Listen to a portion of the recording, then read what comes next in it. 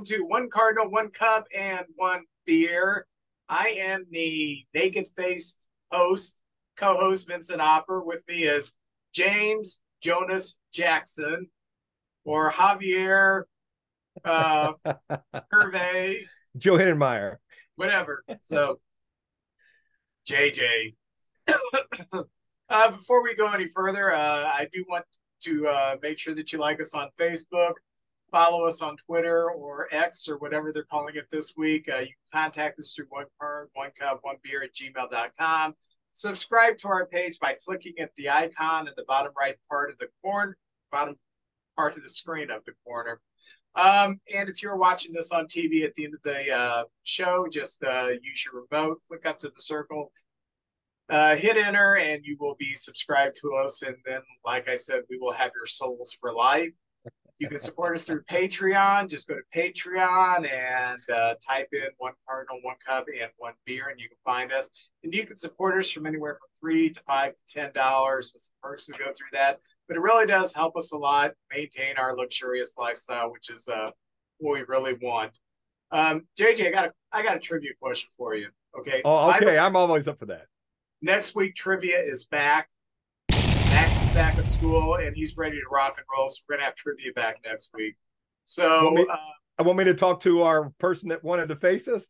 Yeah. You just make sure he's got all those technical difficulties solved, and see if he's the first one to knock us off the mountain. All right. I'm looking forward. Here's my trivia question: who is the only player in Major League Baseball history to have 3,000 hits, 500 home runs, a 300 career batting average or above, and has won a Triple Crown? Could it be Miguel Cabrera? It is. I did not know that. Hey. Watching the game, the Cubs are losing 3-0 in the top of the fourth right now to the Tigers, but Cabrera comes up to bat and they have that stat. And I thought, wow, that's amazing company. And he's got 502 home runs, and that sounds like a lot, but the contemporary hitter that he is most compared to is Albert Pujols, who had 202 more home runs than him. His career batting average is still above 300. I think Albert he dipped. Dropped below 200. The last 4 years in California, he hit maybe 248, Yeah, so does have a little bit of a higher batting average, but pretty cool. He's not hitting well this year. I think he's only got 2 home runs. It's his last year of that ginormous contract. So he's been great for the game. He has a lot of fun when he was in his glory years. I remember the fans would interact with him, or he'd go over and get a little popcorn from one of the kids in the front row and stuff. And I just love the guy. Yeah, he's always been really great with the kids.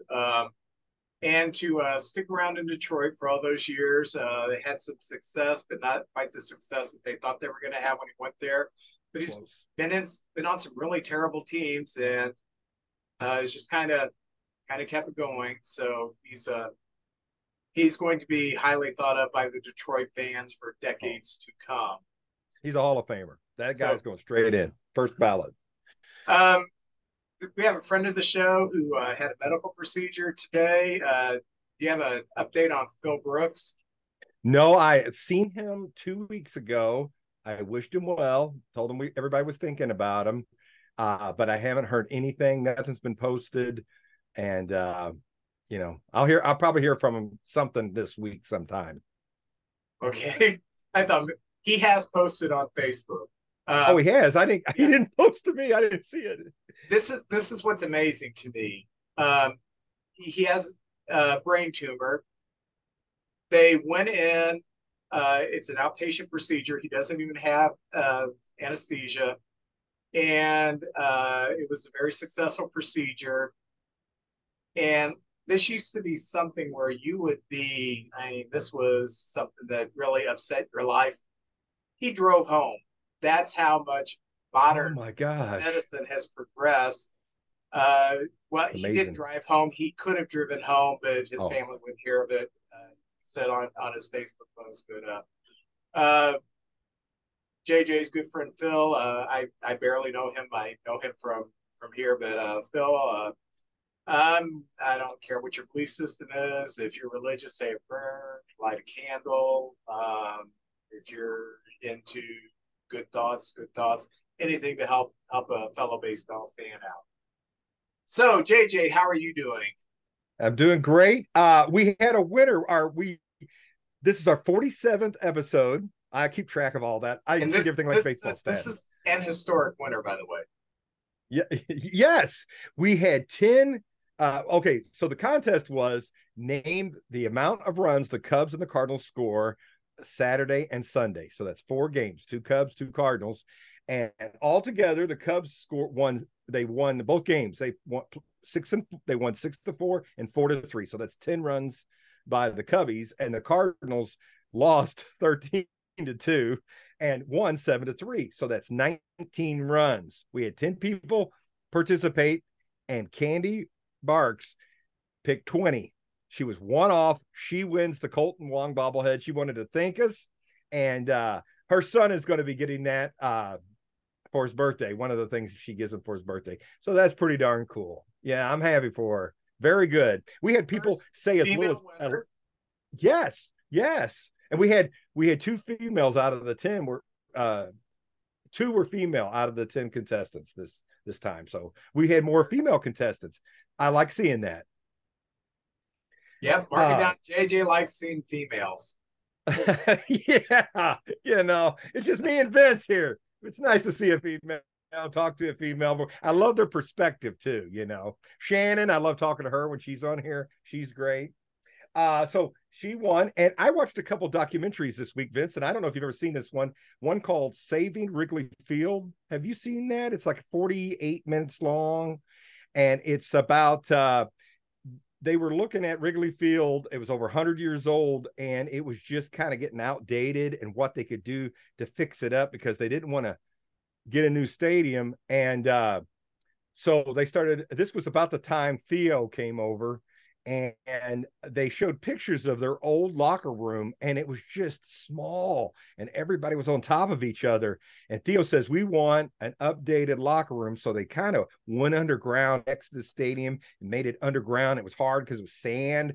They had to use some kind of new style of building, and built this incredible locker room that's round with a cubby thing on the ceiling. It showed the players going in, taking pictures.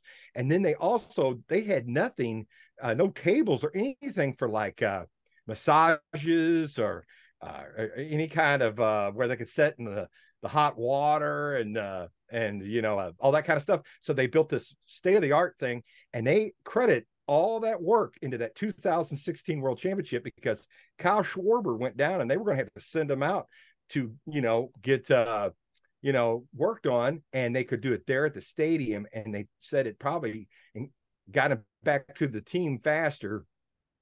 And it was just beautiful. And the concourse down there in Wrigley used to be so small that everybody had to go down if they wanted a drink or something, and they were crammed in there. And they now have stuff at the top of the stadium. They showed them working on it, and they've got that new HD scoreboard. So this was a documentary about Wrigley Field, and I really enjoyed it. It was pretty cool. And that all coincide with the Cubs winning the World Series in 2016. And that's kind of the end of the video. Yeah, the facilities were very Spartan up until then. And they finished the of course they finished the home locker room before. They also updated the visitors locker room, but I think that took another 12, 14 months to do. Players would joke, of course. Yeah, they're still having us on top of each other. So it was like during the 80s when guys had long flowing hair and they needed hair dryers. They had trouble finding places to plug these in. And the Cubs, one of the reasons they had a hard time drawing free agents is because, I mean, what do you want to go to a brand new stadium like, in the late 80s, early 90s Camden Yards? Or would you rather go to something that is akin to a small college locker room? So it was one of the highlights that doesn't get talked about in the evolving of the Cubs being a contending team was the upgraded facilities. They didn't even have a batting cage. They used to have to go in. If you were going to pinch hit, you went down and you hit off the tee, and about 10 foot was a wall with a tarp hanging down. You just hit off the tee into that. They didn't even have a batting cage where the players could warm up when they were pinch hitting. So it's come a long way, baby. Yes. And I haven't been to Wrigley since, I'm going to say, 2002. And they now have an area where it's like kids can play in the fountains, and families can sit outside and like picnic, like a little picnic area outside the stadium.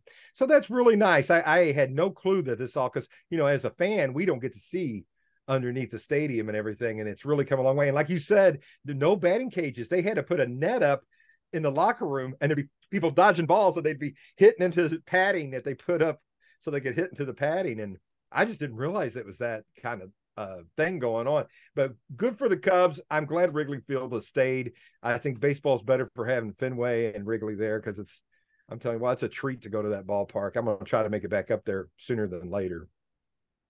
So I did see that. And another documentary I seen, Vince, I bought this and I hadn't found it for a long time, and our cable was down. So I put this in. It's 1982. It's Bob Uecker is narrating it, but it's the story of the buildup to the 1982 Brewers, Harvey Wallbangers. Let me tell you something. This is great. They go back to like 1980, where they're putting the team together. And Yout was like a 19-year-old kid who got invited to spring training and made the team. And here comes Molitor about 4 years later, and that whole team, I can name them all. The big trade with the Cardinals to get Vukovich and Fingers and Simmons. And Uecker does a good job. And at the end, there's specials in there where you can hear Molitor and Yout's Hall of Fame induction speeches. It's pretty darn cool. And we got invited maybe for a special episode. Tony Pruno said, "Hey, you and Vince, come on over. You watch the Harvey Wallbangers, and you guys can even do an episode from the Palace." So I'm just letting you know that. All right, we'll do that. Maybe number 50 or number 75 or something this winter or something. But that'd be pretty cool. So those two things I got to watch. And the Cardinals this weekend, Cardinal news now. We had our Red Jackets Club, our Cardinal Hall of Fame inductions. Max Lanier went in. A very good pitcher. I'll mention him later, especially some of his statistics. And Jose Oquendo, who, if you just look at his time as a player, he was solid. He was a utility man, but he's much more than that. He's the guy that's sort of branched from Kissel to Ricketts to Oquendo, who's been down in the minors. He was a coach on the team, but he's mainly been in the minors working with guys. I remember one of his Todd Zeal. We had two catchers, Pagnozzi and Zeal, and he taught Zeal to play third, and he did a very nice job being a third baseman. Help guys move to different positions, and he's been down in the minors. All of our guys who come up have worked with Oquendo at one time or another. So he went in, and Albert came back to town to see Oquendo put into the Cardinals Hall of Fame, which was very, very cool. And a lot of people who live in DeSoto, Missouri know Oquendo. He's always around in town. I don't know if he lives there anymore, but his kids all played high school sports at DeSoto. And I think he helped get them a new baseball field. So if you ever go out there, they got a pretty nice baseball field for Jefferson County. And Oquendo had a lot to do with that. Other things going on. Let's see. We have a new center fielder, and I love these kind of stories. We got him for cash considerations from Cleveland, and his name is Richie, and I'm going to screw up the last name, Palakaios. And he's a second baseman outfielder, and he's been playing center field because we've got so many people. We got 9 people in the DL right now, and he's made some eye-popping plays out there. And tonight, Richie's playing for the Cardinals, and his brother Joshua is the center fielder for the Pirates. And Vince, I don't know about you, but I love stories like that. What's the chances of making the big leagues anyway? They're both from Puerto Rico, worked their way up through the minors, and they're both in the big leagues now, and they're playing each other, the Pirates and the Cardinals, and they're both playing center field. So I think that's just a cool story right there. Let's see. The Cardinals have been horrible. no, that's no news for anybody. But on the good side, if the season ended right now, we get the number 5 pick in each round. So, with some rain comes some sunshine right there. So we're the number 5 pick. I know it's Oakland and Kansas City, and I think Rockies are in there, and I don't know who the other one is, but then us at 5. So right now that's going on. Like I said, we have 9 guys on the DL, and this is kind of sad. We have Gorman and Donovan, Matz, Helsley, Carlson. Um, let's see, Newt Barr, uh, uh, Packy Naughton's on the DL, Woodford's on the DL, and Rodriguez. Rodriguez was the guy who never made it out of spring training. He's been hurt all year. He's a bullpen guy. We got him out of the international draft, and we thought he was going to be pretty good, but that's a pretty good team you got on the DL there. Yeah, I think our DL team could give our starters or oh, that's right, IR run for their money. Well, the Mason Wynn era has started. He's played 4 games for us. He's got 3 hits. And Vince, I was going to ask you this question. You know what I'm going to say? Now, I'm going to hold what I'm going to say, and I think you probably agree on this. But he got his first hit, an infield hit against the Mets. The ball's thrown over. He legged it out at first. And I thought I seen some Cardinals going like this. That's like the universal sign of, hey, throw the ball in. It's the kid's first hit. I don't know what Alonso was thinking, but he turned. I never seen a ball when they are safe at first where they take the ball and just throw it in the stands. And he threw it in the stands, and I'm sitting there, and my first reaction was, what the heck? That was the kid's first hit. What's he doing? And so what did you think about that? Did you hear about that story? I read about it first, and I thought it was an accident.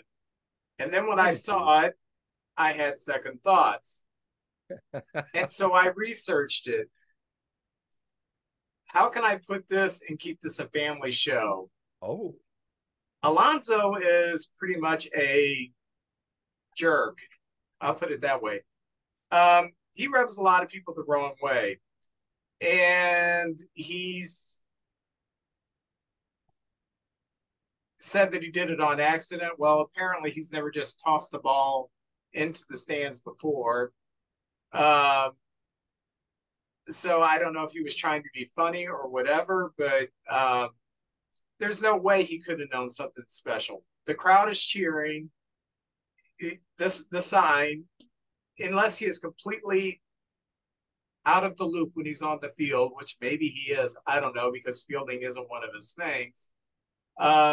You've got to be in the game enough to know that I've never seen this guy before. The crowd's going crazy. He gets a hit. Got a first base coach there is probably saying, hey, it's first major league hit. And then he threw it in there. But the overkill of apology was like, all right, so, you're sending the guy tequila. You give the fan an autograph bat to get the ball back and everything. Okay, so I made amends for it. But I don't know if he was just, his sense of humor so warped, he was trying to be funny, but trying to antagonize the crowd. I don't know, but the more I'm digging up on Alonso, he's kind of got that reputation. So, well, there was one dust up with him one time where there was like a scuffle on a thing, and Stubby Clapp, the first base coach, wrapped him up and kept him from getting involved, and just said, let him set it out. And I think there was maybe some hard feelings there. I don't know, but he said, I could put some people in the hospital. So Brad Thompson, every time he mentions him on the radio, says, so he could put people in the hospital. He always says that. But I was like, what the heck? And then I saw the Cardinals yelling at him, and he goes, okay. And later, Arenado got a hit, and they played together in the World Baseball Classic, and they were just talking, and it seemed fine. And he apologized, and I was like, well, no harm, no foul. He came out looking kind of bad on that, but that's baseball. We've all made mistakes before. I didn't hold him too hard on that. He got the ball. That's cool. And maybe some good will come out of it. I don't know. But anyway, it's something that he normally did, and that was just kind of like his reaction. He normally did that, but apparently that's not something he normally does. No, I had never seen that on a hit. Maybe on a ball that was foul and got Yeah. dirt on it, then Yeah. I could Tough see that. crowd. Yeah, Yeah. something like that. But anyway, so we had that. But Wynn has looked really good. I know he's trying to impress. Seems like he's pressing a little bit, but man, he looked good at short, Vince. I'm excited. This kid's, he's an athlete. I don't know, I know his first year, I don't know what he's going to hit, but I know with time, and he seems like a hard worker. And I just like this kid. I think he's going to get better and better with time. And we may, as long as he don't get hurt, we might have a special player for a long time. Him and Walker coming up together. This could be fun. And it's nice to have something to look forward to, Vince. I know you've had some Cub years where it's down and bleak. This gives me some hope for the future with these young kids and everything. Did you Now, see where Paul DeYoung landed? well, I seen he got released by Toronto. He got But DFA by Toronto. but Yes. he ended. I did not know he ended up with somebody else. Yeah. The Giants picked him up Well, a few hours ago. that's okay. See, I hadn't heard that yet. Well, good for him, because the people we got for him have actually done okay. They've been okay. So I'm happy for him. You never know what's going to happen if you get in the big leagues. The Giants are a team that could make the playoffs this year. He might have a great fall. I think they're in the third wild card spot right now. And Right. yeah, I don't know what happened in Toronto, I but don't they either. don't. They're fighting for a playoff chance. They don't have time to let this guy get settled in and get hot. They had to. Bo Yeah, Bichette's coming back. that's This guy's right. hitting under 100.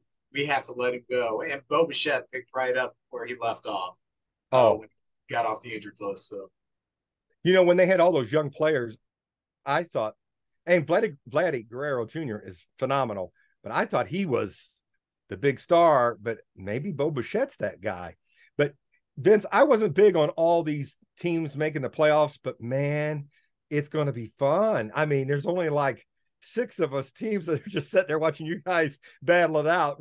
It's going to be fun. I mean, most of the teams have a shot, and it's going to be fun. Teams that haven't made the playoffs in a long time, and it'll be fun. Houston, they're struggling a little bit right now. I know they're way out there, but nothing's for sure. And then you want to get that bye.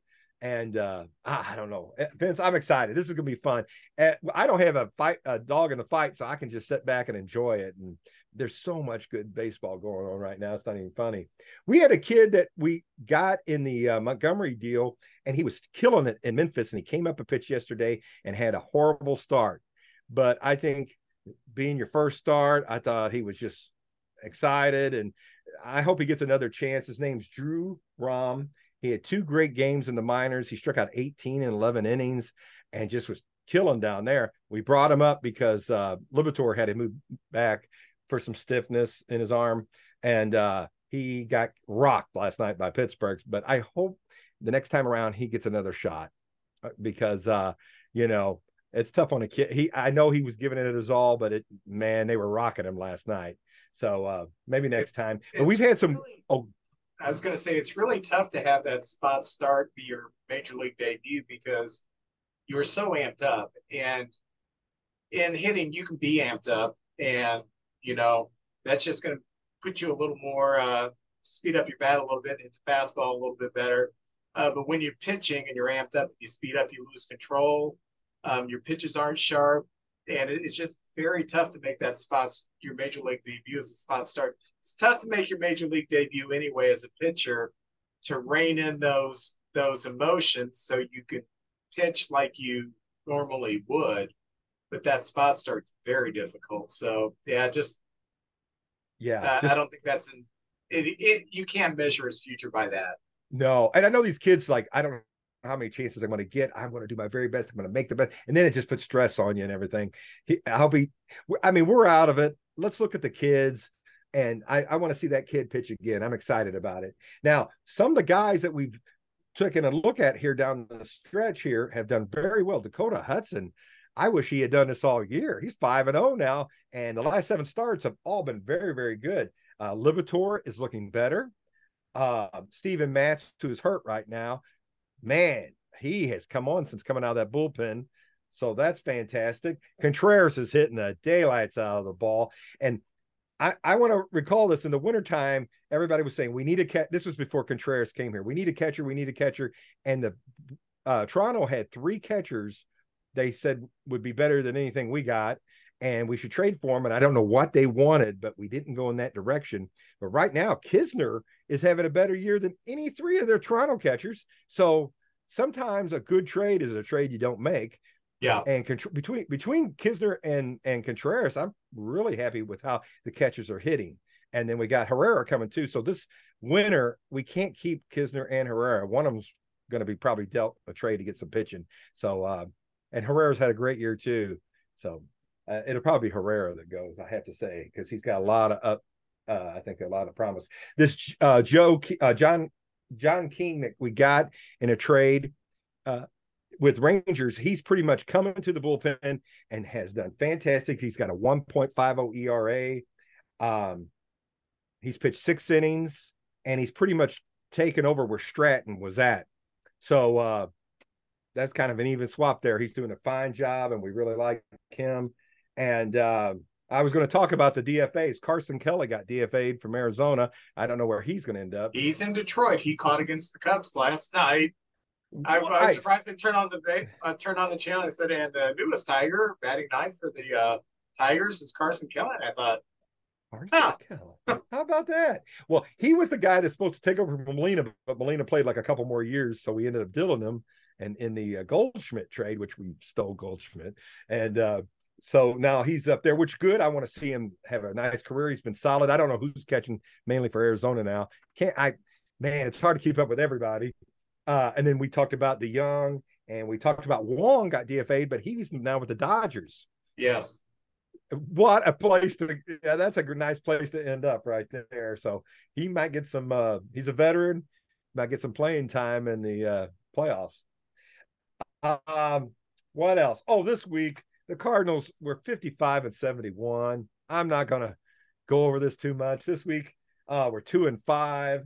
It was just brutal. And most of the games we're losing, they're not really a contest. We're just getting smoked. So it's just depressing. But one of the kids we got from Texas, who I saw play in Springfield, I'm going to mess up his last name, Tom Segaris. He's a second baseman. He hit for the cycle the other night. He's hitting 353 in 18 games. He's hitting about 320 for the season. He's 21 years old. He was their 5th round pick for Texas. And I tell you what, with him coming, that makes it where we could probably trade either Edman or Donovan. And if Edman's probably going to be the odd man out. Of course, Edman might play center field next year. I don't know what's going to go on, but we have now it looks like we got the 2 big utility men and this other kid coming, but he's just in AA right now, but he looks like he might be something special too. And last thing, Vince, I was going to talk about this. I had a couple things I want to go on, but this is my little rant at the end of this. I saw several articles talking about, the greatest fans of baseball. That is kind of an albatross around our neck, the greatest fans of baseball. I didn't say it. Although I'll put my fandom up against anybody's. I'm a crazy nut. I love my Cardinals just probably as much as you love the Cubs and somebody else loves your relative loves the Mets. But everybody's got one family member like that. But you can look at the recap of the game and you can see the attendance. And this weekend, there was a lot of empty seats, but the Cardinals had 42,000 tickets sold Friday, 40 on Saturday, and 39,000 on Sunday. And one of the things I can't compare, but the Cardinals have great giveaways. And I think it was so hot this weekend. A lot of people just went and got their gift and sat over there at Ballpark Village in the air conditioning and watched the game over there or something. But the ballpark looked empty. That's kind of sad, but they're still selling 42, averaging 40,000 seats. And for home games, the Cardinals are the 3rd biggest attraction in baseball behind the Dodgers and Yankees. And we're the 21st biggest city in the United States. So I'm pretty proud of that. It goes Dodgers, Yankees, Cardinals, Padres, Atlanta, Houston. And then on away games, the Cardinals are 4th biggest because Cardinal fans travel, and the Cubs are 5th biggest on the road teams because a lot of Cubs fans travel. I know when they come to St. Louis, it's like, man, 40% of the crowd's Cub fans at the ballpark. So anyway, I just want to throw that out there that we still love our team. It looks sad that park's about empty, but we're still on track. We're still selling tickets anyway. So that's it, Vince. That's all I got on Cardinal news right there. Yeah, was it the Sunday game where they had the red jacket induction? Yes. Okay, yeah, I saw a few people were complaining about the crowd. It's a day game, number one. Number two, Hot. it was desert-like conditions. And a day game with the sun being down triple digits, it's miserable. Number three, um, let's face it, uh, Lanier and Okendo are not the sexiest players. Yeah. It's not like Pujols or Yachty or Rock or Gibson or um, anybody else that Simmons. It was two players that were good, but really you don't think about as far as greatness. So I didn't really pay that much attention, and I know some people were complaining about it. Some Cardinal fans were complaining about it. My problem is I belong to a few groups for both teams, and I was reading my wife one of the complaints. I don't usually comment, but we were playing Detroit yesterday, and they had a pitcher who I can't remember his name now. I'd never seen him before. I was telling JJ before we started recording this, he had a slider that was just tremendous last night. And we did scratch 3 runs off of him. We eventually won the game. But during the game, someone was complaining, yeah, we'd scored 4 runs on 3 hits at that time, complaining, yeah, even though we've got 4 runs, we've only got 3 hits, blah, blah, blah, blah, blah. And so I just said, we're facing a pitcher who's got a tremendous slider working tonight to go along with his other 2 pitches. So, yeah, it's very tough to hit. I don't know if this guy is going to be a really great major league pitcher, but I know even average major league pitchers have their days. Hey, I saw Chuck Rainey come 1 out from throwing a no-hitter in about 1983. Chuck Rainey, who's practically a softball pitcher. So anybody can have their day. And so I made that comment, and he basically said, I guess you don't know anything about pitching. Oh, yeah. I know those people. Whatever. So, hey, in Cubbie news, we went 4-2 this week since our last broadcast. Tuesday night, we opened with the Pale Hose from the south side of Chicago, where Bad Leeward Brown is from. I wonder if he's still alive. Even though he's a fictional character, I don't know. He'd be an old man by now. The Road Warriors were from down there. And that they were actually from Minneapolis. You know that. So. Oh, well, they always would talk about the bad side of Chicago. The one-man gang was from Halstead Street, Chicago. No, he was from South Carolina. Okay. Yeah. Anyway, Tuesday we lost to the Pale Hose 5-3 to start the Crosstown series. And being that was the game, the 2 games you were playing in Wrigley, it was kind of deflating. But Wednesday we won the game 4-3. We were down 3-0 going into the bottom of the 8th. We looked flat. We looked terrible. Madrigal goes up to pinch hit. Madrigal, who is about 2'8", weighs about 61 pounds, hit a home run into the basket. Pinch hitting in the 8th made it 3-1. Excuse me. So we're down 3-1 in the 9th. There's 2 men on, and Burrell comes up against Santos, their closer.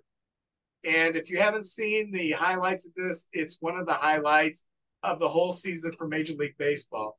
On a 1-2 pitch, he takes him deep, walk-off 3-run home run.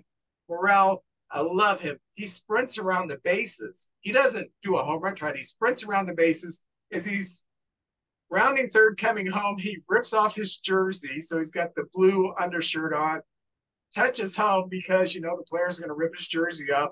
Well, the jersey's gone already, so they just rip his undershirt off.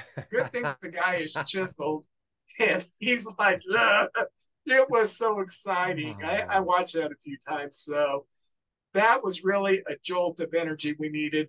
The Talkman catch against the Cardinals and this home run are the 2 signature moments so far for the Cubs this season. Magical things happen in a pennant drive.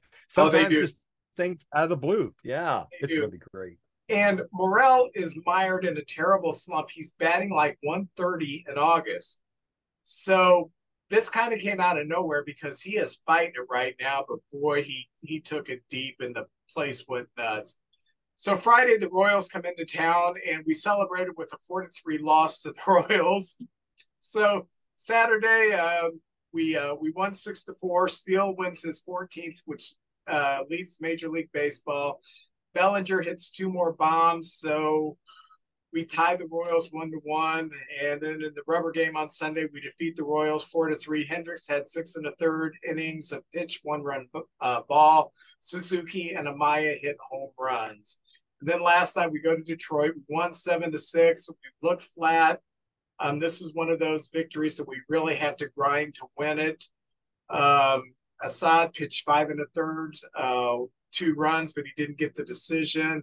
We have a depleted bullpen right now, so we had to kind of piece together the bullpen, and they hit the bullpen, scored some runs, but we still hung on. Suzuki hit another home run. So 4-2. Very pleased with the week. We are playing week competition now, and we finished with Detroit. We have to go to Pittsburgh for 4 games. So once we're done with that, we have the Brewers. So That's gonna be good. we need to keep winning these games. It's sometimes fans have a hard time understanding why you just don't crush bad teams this time of the year. It's because these teams are out of it. They have players who are playing for jobs for next year. Just like the Cubs last year, we had a really good August and a really good September because we had a lot of hungry guys come up and play their butts off. And it becomes very difficult to defeat a team like that. So this Royals team that's playing now is not the Royals team that completely sucked a few months ago. They are playing for something, as the Cardinals found out when they played them. Oh yeah. This Detroit team, they're playing for something. Um, the White Sox have been playing a little bit better lately. So the Pirates, I hope they just give it up. I hope they just say forget it. I hope they say, you know what, we're going to forfeit these next 4 games. You guys can just go home. So let's see if that happens. They're dangerous. They're dangerous. We're having trouble with them, but yeah. In other news, Marcus Stroman was coming back. He had inflammation in the hip, and it was a legit injury. They had to give him a cortisone injection to get the inflammation down. So he's doing a bullpen session. He's ready to come back. And I even said last week, my notes, Marcus Stroman is back. He after his bullpen session, he goes and does a little bit of fielding, and he starts to notice some discomfort in his chest cavity. He actually goes to the emergency room. They do an EKG, and his heart's fine. And they send him home. The pain gets a little more intense, and so they do an MRI the next day. And he has a fracture in the cartilage of his ribs. So we have no idea how long this takes to heal because it's not a baseball injury. He has no idea how it happened. It's kind of a fluky thing. We do know this. We have 6 weeks left in the season. He's shut down. So let's say it takes 4 weeks to heal. Then he's going to have to ramp back up. So his season may be over. And he hasn't pitched well since the middle of June, since London. But we're running out of arms. And I went through that last week. What really scares me is, are we going to have enough starting pitching to make it to the finish line? So Stroman's going to be out. And one of the ripple effects is that Assad started again yesterday, pitched really well. We had to bring Drew Smiley out of the bullpen, put him back in the rotation. And the first 2 innings, he had given up 3 runs, so he's kind of back to where he was. And I haven't been checking the score since we've been on here. I've just been silently praying that we score some runs. We're down 3-0. So, but anyway, we have that issue with the starting pitching, and I'm thinking that the Cubs are just kind of playing it this way. Hey, we're gonna approach this as if he's not coming back. Does he want to come back? You better believe he wants to come back, because he wanted to come back and he wanted to pitch really well, not just to get the Cubs to the playoffs, but he wants that big contract. They're not going to extend him. He wanted to look good for some other team, and he's not going to have that advantage. It's going to look like his last few months, he pitched terrible. He's got a player option for next year. If he exercises the option, he's going to make $21 million with the Cubs for next year.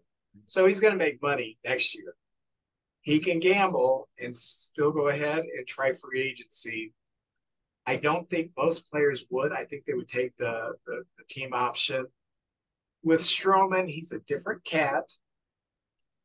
And I could see him gambling and saying, yeah, I still want to try free agency. I still want to try for that 4 or 5 year contract to finish out my career. And maybe he gets it somewhere. I don't know, but we do have that. How old is he? I think he's about 32, somewhere around there. This might be the last time he gets a big contract, too. So it's going to make, I mean, I would probably be able to retire on $21 million. Yeah, I'd have to cut back a little bit. But $60 million I've made the other portion of my career, maybe. But I can't understand. I mean, he doesn't want to end up on welfare. So try for that big contract. Right. Tucker Barnhart has been DFA'd. And we had five free agents this year. We had Bellinger, who I liked, Swanson, who I liked, Trey Mancini, who at the beginning of the year I liked the signing, and then about 3 weeks into the season I saw a big mistake. And Hosmer wasn't a free agent. I mean, he was going to get paid by the Padres no matter what, but we gave him a shot. I didn't like that, and he's gone. I never did like the Tucker Barnhart. We signed him for 2 years. He has been terrible the last 2 years. Last year in Detroit, not only could he not hit, this former Gold Glove catcher was not good. The metrics weren't good with his defense. So, but I did understand we needed a backup catcher. And at that time, we were saying was, well, Gomes is 1A and Barnhart's 1B. It'd be like a 60-40 split. Well, that kind of diminished as we realized that Barnhart sucks. So what did we do? We brought up Amaya, who I went over on this podcast, has had a litany of injuries. So he was kind of a surprise that he was playing so well, that he was healthy. And they've showed enough confidence in him that they DFA'd Barnhart, and Amaya is now our backup catcher, and he celebrated with a home run on Sunday. Hey. So, well, that was actually a day or two before Barnhart got DFA'd, but I'm sorry that he's going to get paid by us next year, probably start somewhere else, but he's done. Could be a nice guy, but he's just done. And as we speak right now, we are 2.5 games out of first, behind the Brew Crew. We are in second place, and we do hold the second wild card spot right now, a half game ahead of the team that's got the third wild card spot. That is the San Francisco Paul DeYoungs. Hey, there you go. Like what I did there. I like what you did there. Yeah. You know, the Giants, I give them credit, man. They go out and they try to get a big free agent. It didn't happen this year, but they collectively, that's a good playing team. They give you everything they got. I'm not blown away by their roster, but at the end, they got 2 big studs at the top, a nice bullpen at the end, and 8 good starters and some guys that just work their butts off on that bench. And they could give anybody a run for their money, but you don't look at them and get wild. But every year, most years are right there in it, They remind me of the National League version of the Rays, except the Rays, when their players get to the point of free agency, they generally let them go and reload because they have a tremendous minor league system. The Giants tend to hold on to their players and probably hold on to them a little bit too long, some of them, Brandon Bell, for example. But they kind of, the players come up, they're not intimidated by the show. They're not as talented as their competition for the most part, but they've bred this winning culture that filters on down the organization. So by the time they get to San Francisco, these players expect to win. And who are their stars? Posey Uh, has oh yeah. retired. They got Crawford, Brandon Crawford. Crawford He's has a been star. He's a San Francisco star, but around the league, I think most kids don't know who he is. yeah But I he's do. I think he's a a good very player. good shortstop, but he's not a great player. Right. Um, they just seem to have this culture of where they expect to win, and they generally do. 2 years ago, when they won like 106 games, 107 games, so was that Out two of years ago? nowhere. It's like this team is not that good. How are they doing this? It's that culture that they built. So, uh, pretty cool. Hey I think so JJ, too. let me ask you a Yes, sir. question. A little bit of Of a course. personal question. Do you ever have Oh, look out. issues in your personal relationships? Oh, you We would have. We all do. We all do. I need some help, Vince. You want to know who you can go to for some help? Who's that? I'm getting a pen out right now. Jeremy Connor. Just watch this. Oh, Comes a time in every man's life when he needs some advice on relationships.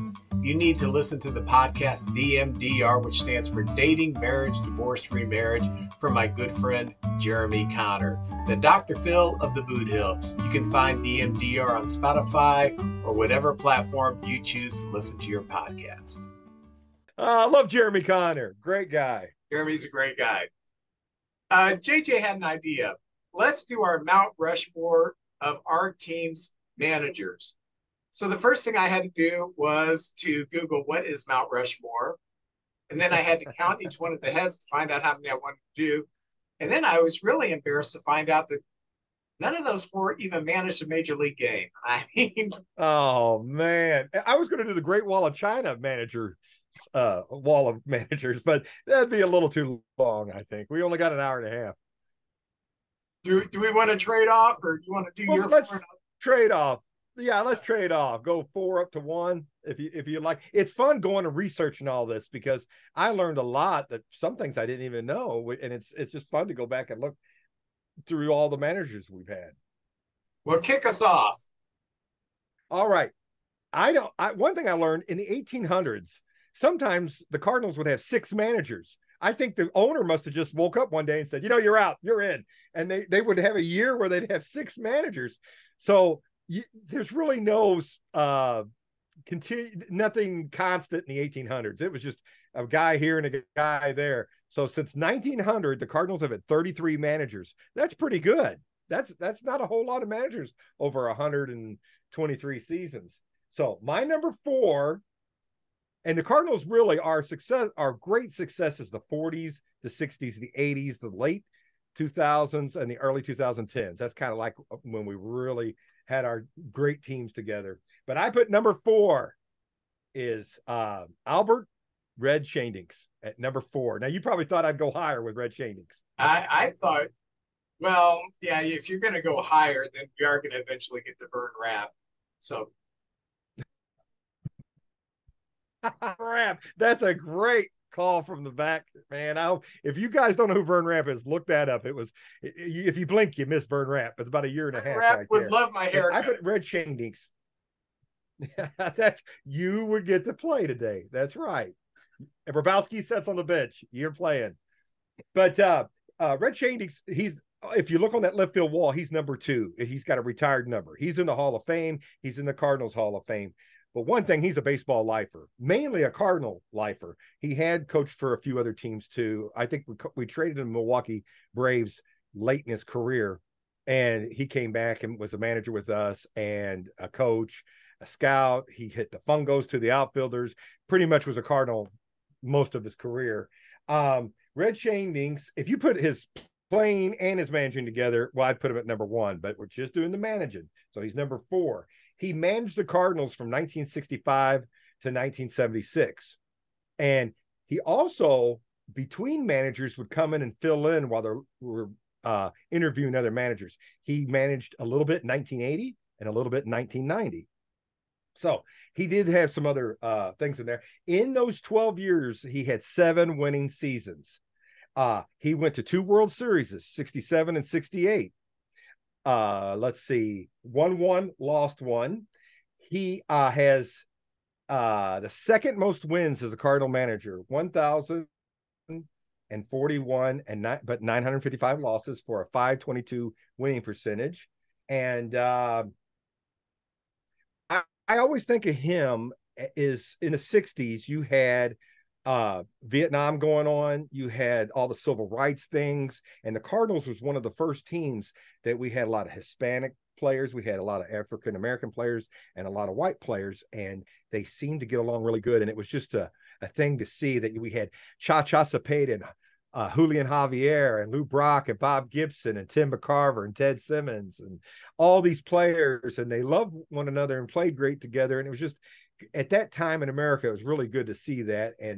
And Red was the coach of the team. Now, Red was never known as a strategist so much, but the guys play hard for him. He was old school, and it seemed, I remember those great years. But really, the 60s was when he flourished. Once we got to the 70s and the Pirates and the Phillies kind of took over, we were always like a 3rd and 4th place team. So my 4th place manager for the St. Louis Cardinals all time is Red Shandings. My first head that I'm going to put up on Mount Rushmore, and this is one that probably is more personal than results oriented. I have Jim Fry, who managed the Cubs from 84 to 87. And he had one winning season in 84. 85, the Cubs had a lot of injuries, and in 86, they did not win. Jim Fry, the reason I put him on here is because in 84, he won the division title, the first time the Cubs had seen the postseason in 40 years, actually 39 years. And by this time, it had become a real albatross around our necks that we have not made the postseason for decades now. So when we did make the postseason, remember at that time only 4 teams got into the postseason, it was a big deal. And Jim Fry also managed the Royals. He came, I think, from the Baltimore organization where he worked for a long time. And he also had a stint as the GM for the Cubs. But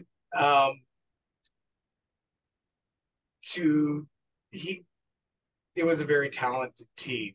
I could go Jody Davis catcher, Leon Durham first, Sandberg MVP second, Larry Boa third, Ron Say third, left field Gary Matthews, Sarge center field Bob Denier, and in right field Keith Moreland. So, and Rick Sutcliffe went 16-1. So he did have an uber talented team, but he was the first manager in 40 years to get us over the hump to see some postseason action. So he's my number 4. All right. I like that. My number 3 is a guy he had kind of an unusual career with the Cardinals. His name's Billy Southworth, and he managed in the 40s. Now, he first managed at the end of the 1929 season, and the team they weren't a real successful team in 29. He goes down in the minors, and he works his way up as a manager in the minor leagues, and he takes Rochester, which was a Cardinal affiliate at the time, to the championship. So in 1940, he becomes the Cardinal manager, and this was a great time for Cardinal baseball.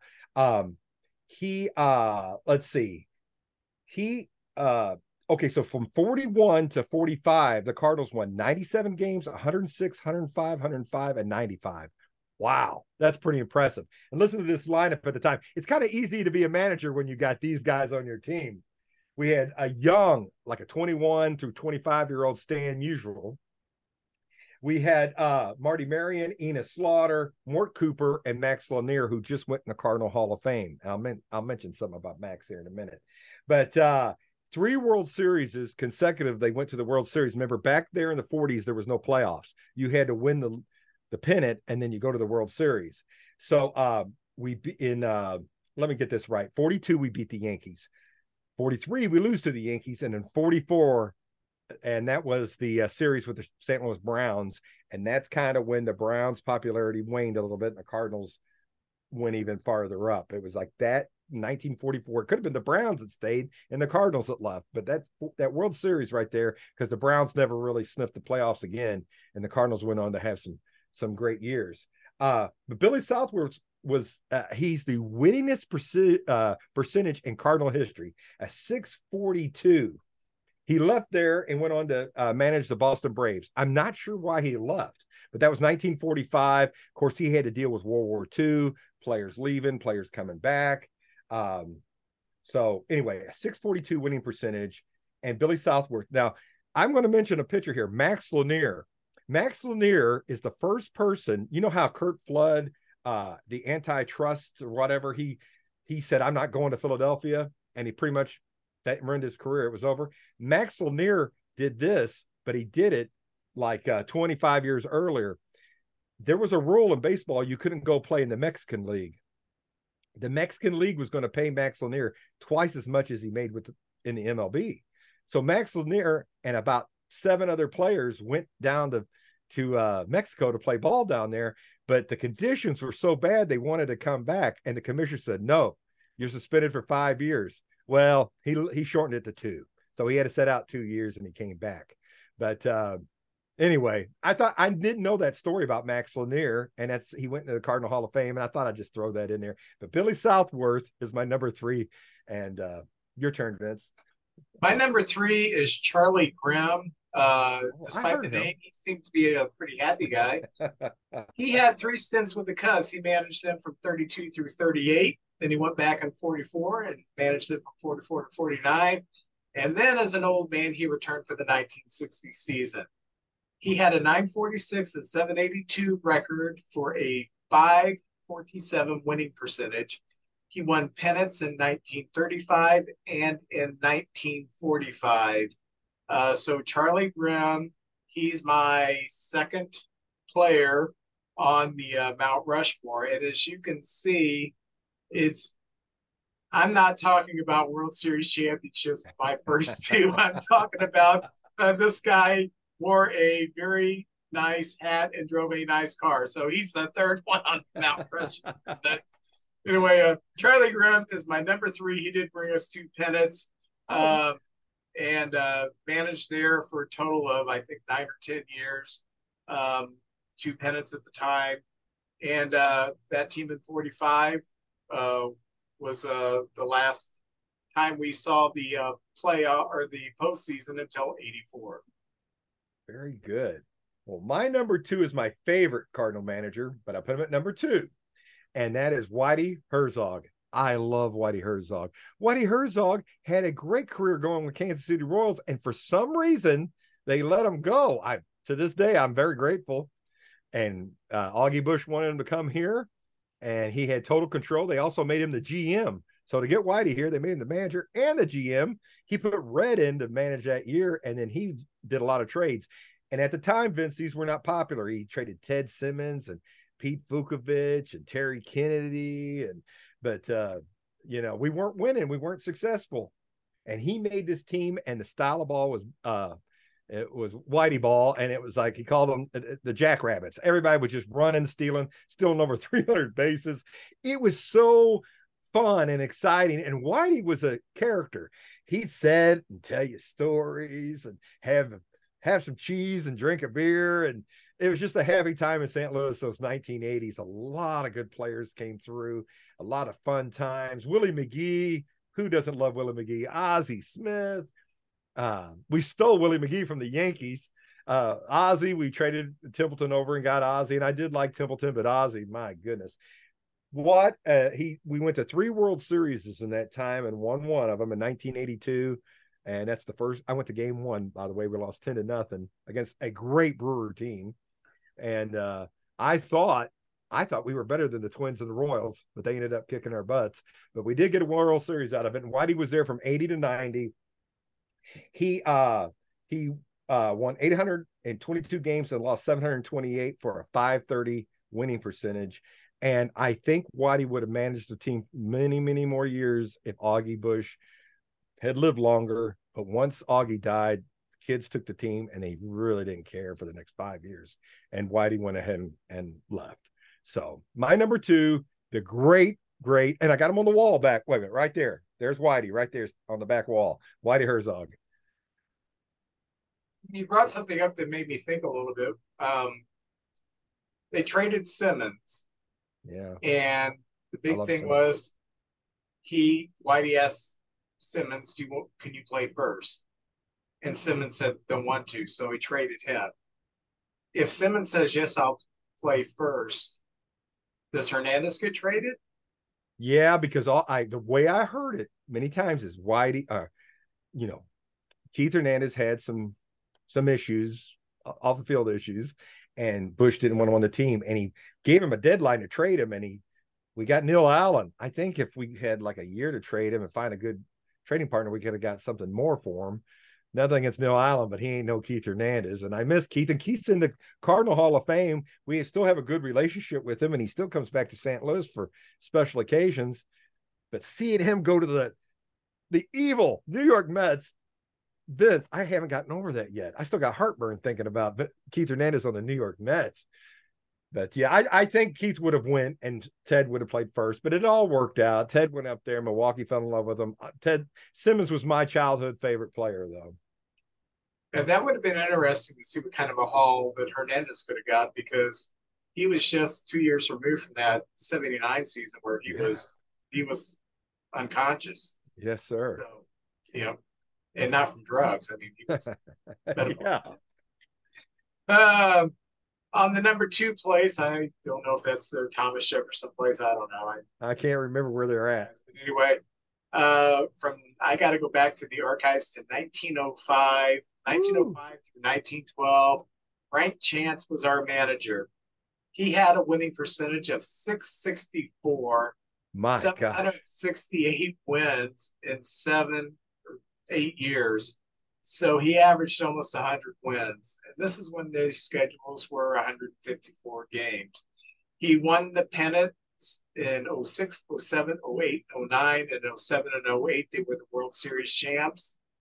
And the reason I don't have him number 1, he does have more success than my number 1, is because there was no stigma of the Cubs at that time.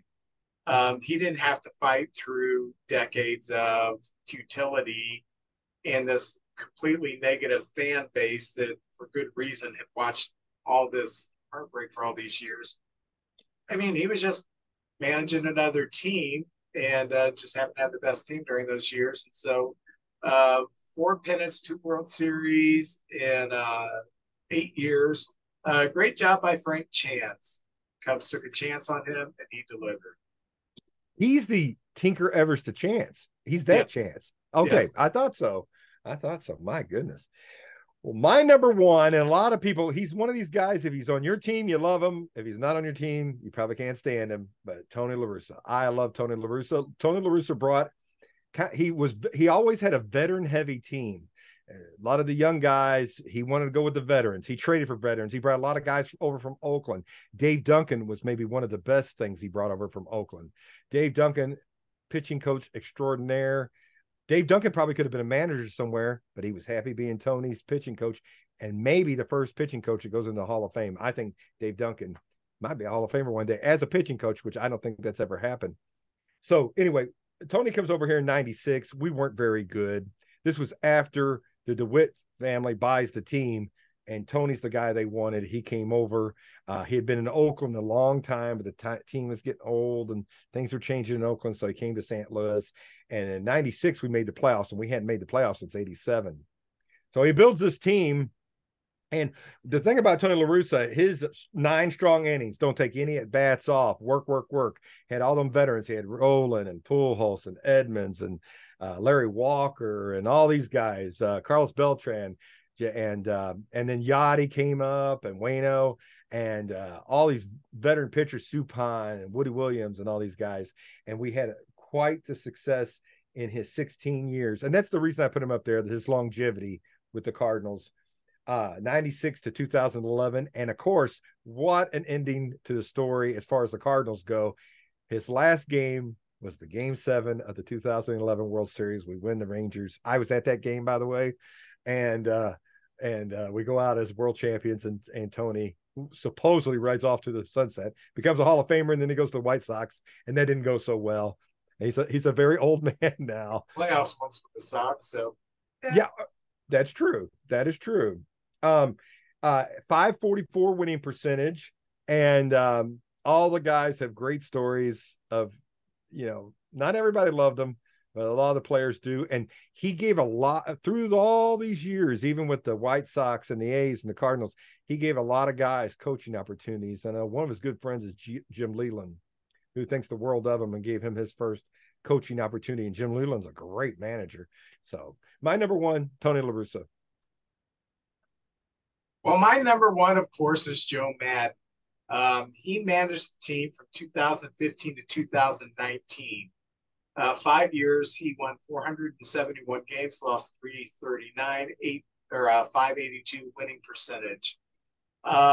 He made the playoffs in all 5 of his years with the Cubs.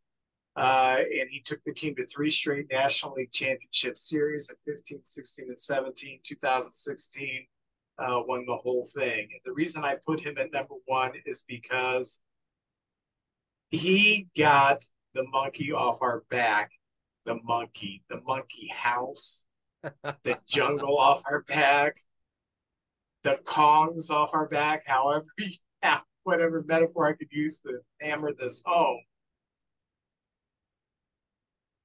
Cardinal fans really have no idea what it's like being a Cub fan. We are used to the shoe dropping. Somehow, some way, something's going to happen. Something weird is going to happen to us because we, the Chicago Cubs, and that's how we roll. We have the Bartmans. We have the ball go through Durham's legs. We have Les Lancaster forgetting the count and giving up a home run to someone with the Giant. We had the year that players used to not put their gloves over the face. Pitchers did when they were talking to the pitching coach and the other players, because you know why? Because Greg Maddux in the '89 playoffs said inside fastball, and Will Clark read his lips and he hit a grand slam. That's what we're used to. We're used to Ted Lilly giving up a run and throwing his glove down in game 1 of the playoffs and completely. We're used to that kind of stuff. So when it didn't happen, it almost happened. Rajay Davis hit that homer and said, aha, this is how it happens this time. No, it didn't happen. We scored 2 runs. And then even on that last out, when Bryant throws the ball to Rizzo, he starts to slide, and I'm thinking, there it is. There it is. But the ball goes to Rizzo's face, and he catches it. It finally happened for us. And Joe Madden was the perfect manager for that team. That team was very young and very talented. And he used to do things like he would bring a petting zoo in to spring training, or he would have American Legion Day during the season, which meant you don't get into the clubhouse before 5 o'clock. There's no batting practice. You just show up and play baseball like it's American Legion ball. He did stuff like that. Now, after the 17 season, when we ran out of gas, we did go to the division title or the National League Championship Series. We did go there, but that's kind of when Theo and Ricketts put the kibosh on. They don't do this crap anymore. And they started managing him from on high. Oh. And that's when he got fired. After he tried to conform. After the 2019 season, he got fired. He went to Los Angeles, managed the Angels, found out that that's just how managing it is now. It comes from the top, and you're just, yes, man. So he was the last of the managers who still had that kind of control, and you're just not going to see that anymore. There's still some managers that have that kind of autonomy, but as the Bruce Bochy's retire, good, as the Dusty Bakers retire for good, managing is just going to be, you're just another cog in the wheel, and you're going to do exactly what the general manager tells you to do. But Madden still had that kind of autonomy, brought a World Series to Chicago. So, Joe Madden, you are my George Washington.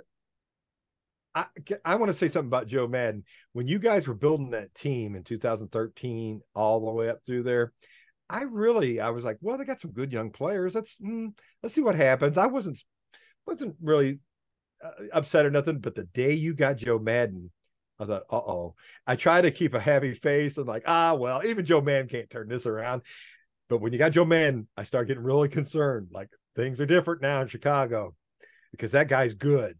And I'm hoping that's not the end of those guys. Maybe if a player becomes a manager, say Yachty comes back to St. Louis, there might be a little more give and take. Yachty's kind of a wild man anyway, but say a player of that ilk comes back and manages a team, maybe there could be a little old schoolness to it. I don't know. I'm hoping.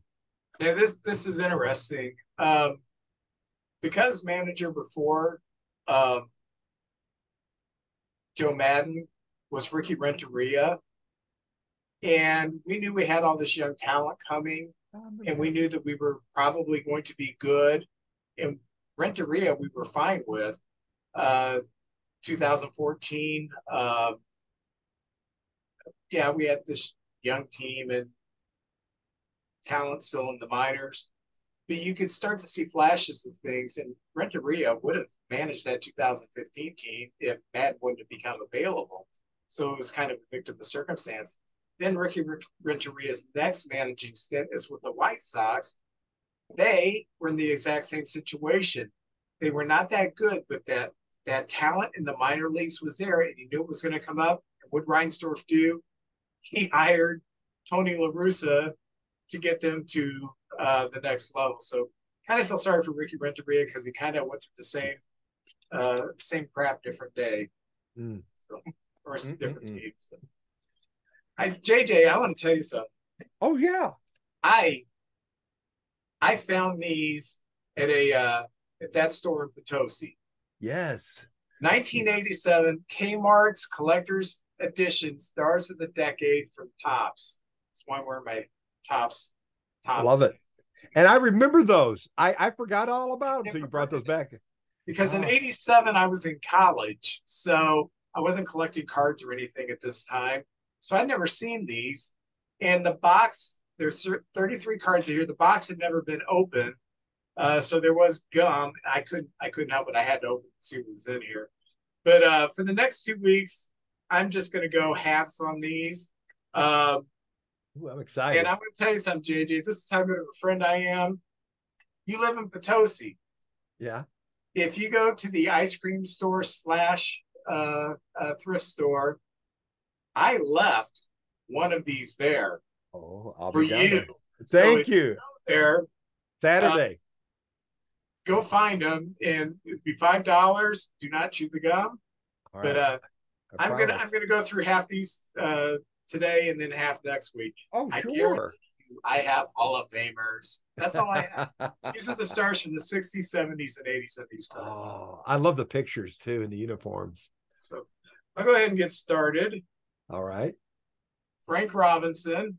Yes. MVP in both in National and American League.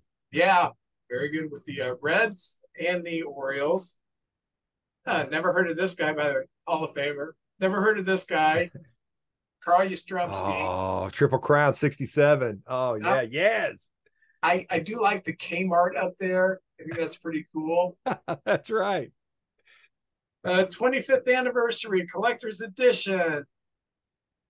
Nolan Ryan, Hall of Famer. Hall of Famer. All-time great. This guy is not a Hall of Famer. Oh. Pete Rose, he must have really sucked. You all know my feelings on Pete Rose. Right? I agree with you. Hall of Famer, Edward Murray. Oh, yeah. With power. He get hit. This guy is not a Hall of Famer. He will never be a Hall of Famer, but if he would have kept himself clean, could have been one of the all-time greats. I'm talking about Dr. K. White Gooden. By the way, I read a statistic for the first 3 years of your career, he had more strikeouts than anyone in the history of baseball for the first 3 years of his career. That's pretty impressive.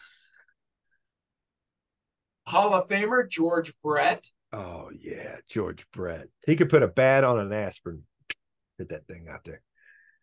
Hall of Famer Jim Rice. Jim Rice. Oh, yeah. Lennon Rice.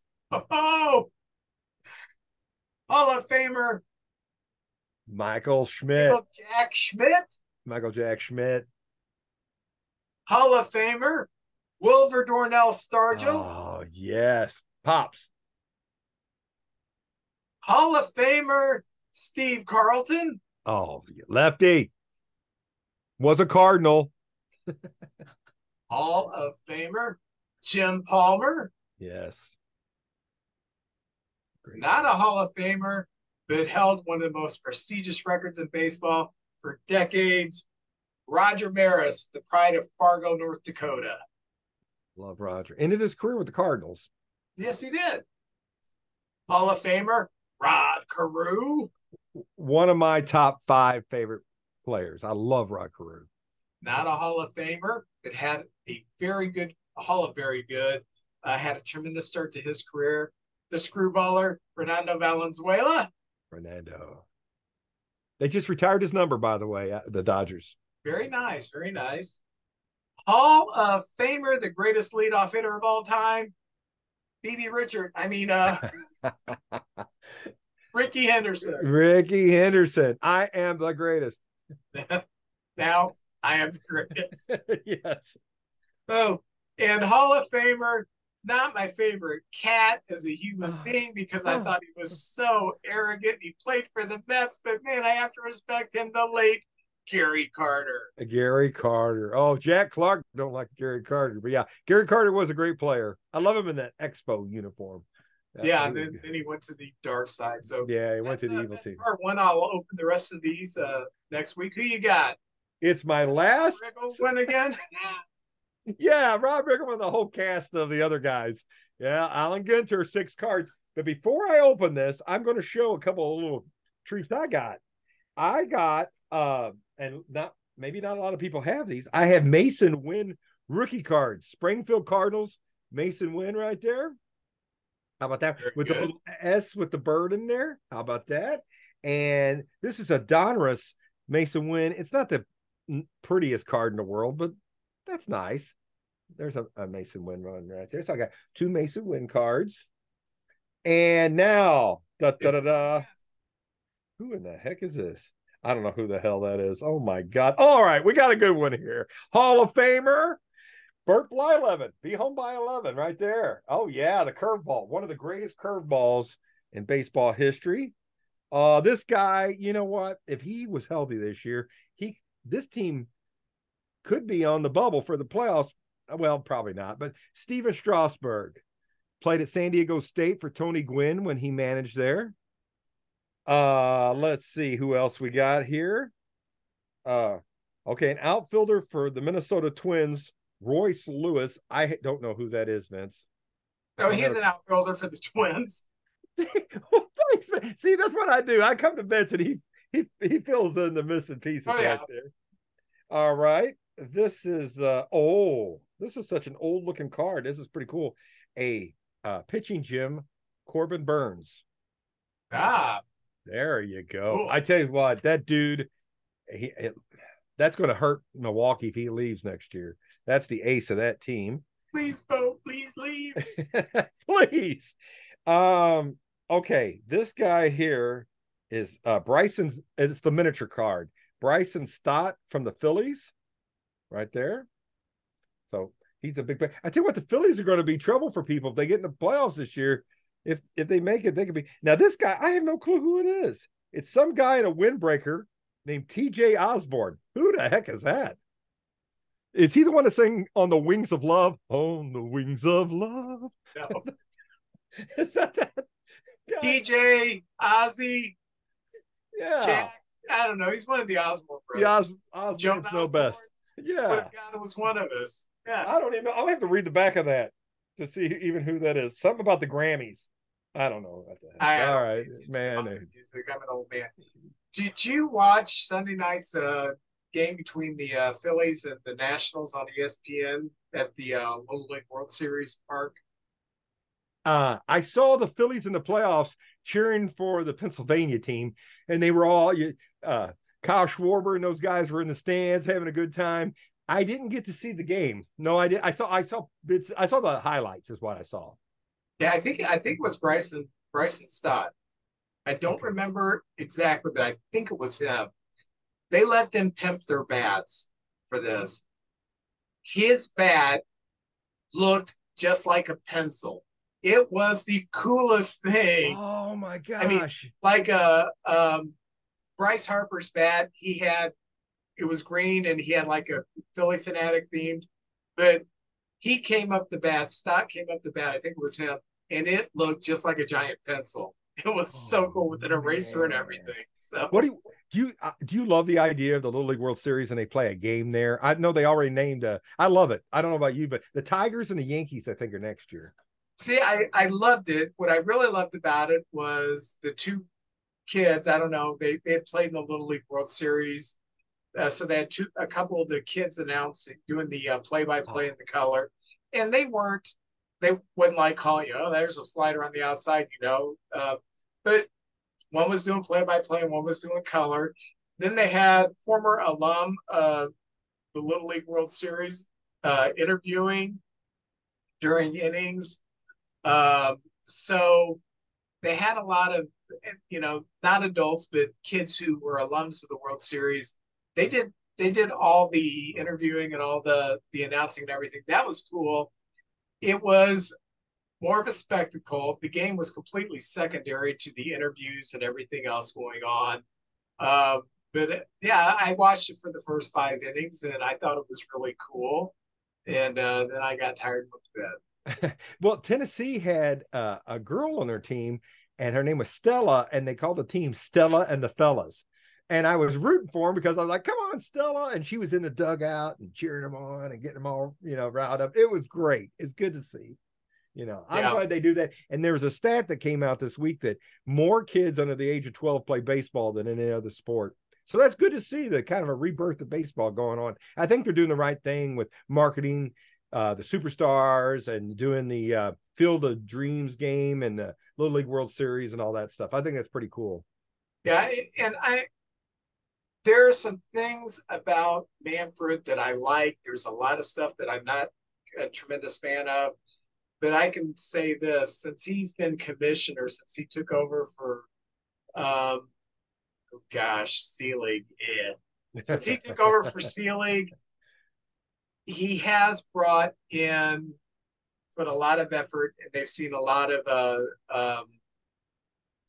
progress in expanding the sport into other countries and into the youth, not just America, but other countries too. So, for every goofy thing that Manfred does, like calling the World Series championship a hunk of metal and not taking it away from the Astros and letting some teams push them around to get what they want. Oakland. Yeah. By the way, the White Sox, their leases or their agreement with gosh, I don't even know what they call it anymore. Kaminsky, it used to be Kaminsky. Used to be Comiskey, U.S. Cellular, whatever they're calling that thing anymore. Yeah. Their lease is up in 5 years, and the stadium was built in '91. I think it opened, and it's quite dated. It's not a good part of town, and they're talking about um, maybe it's time to move this team either into the suburbs or completely relocate it. Uh, Oh, so I'd hate to see that. yeah, so Maybe but a it, new stadium, I wouldn't be appalled with. I went to that stadium and it was just, I mean, it was a major league game, but it was kind of bland. It really, I love the old Kaminsky, but it was falling apart. But that new stadium, it's just nothing special about it. I don't think. yeah, I think next summer we're going to try to do. Me and Max are going to try to do a White Sox, Cubs, Oh, there you go. Brewers kind of thing. That'd be Um, great. yeah, I've been by Comiskey, but I've just never been there before. So I'd kind of like to see a game there. I would have loved to have went to the old Comiskey when it was falling apart. I went about 5 times. I was in the Navy, and I take the tram down and go see a double hitter when the Brewers and the White Sox are playing each other. So Well, that's pretty cool. well, JJ, it's been a fun day. It's been It a has fun been fun. show. And I next week I'm excited. We'll have trivia back. Max will be back at school, so not going to have his work schedule screwing everything up.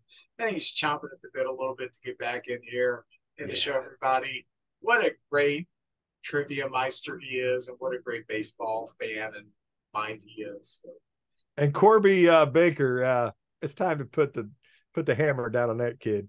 yeah. Let's do it. Well, JJ, you have a good week, You too, and I will sir. talk to you next week.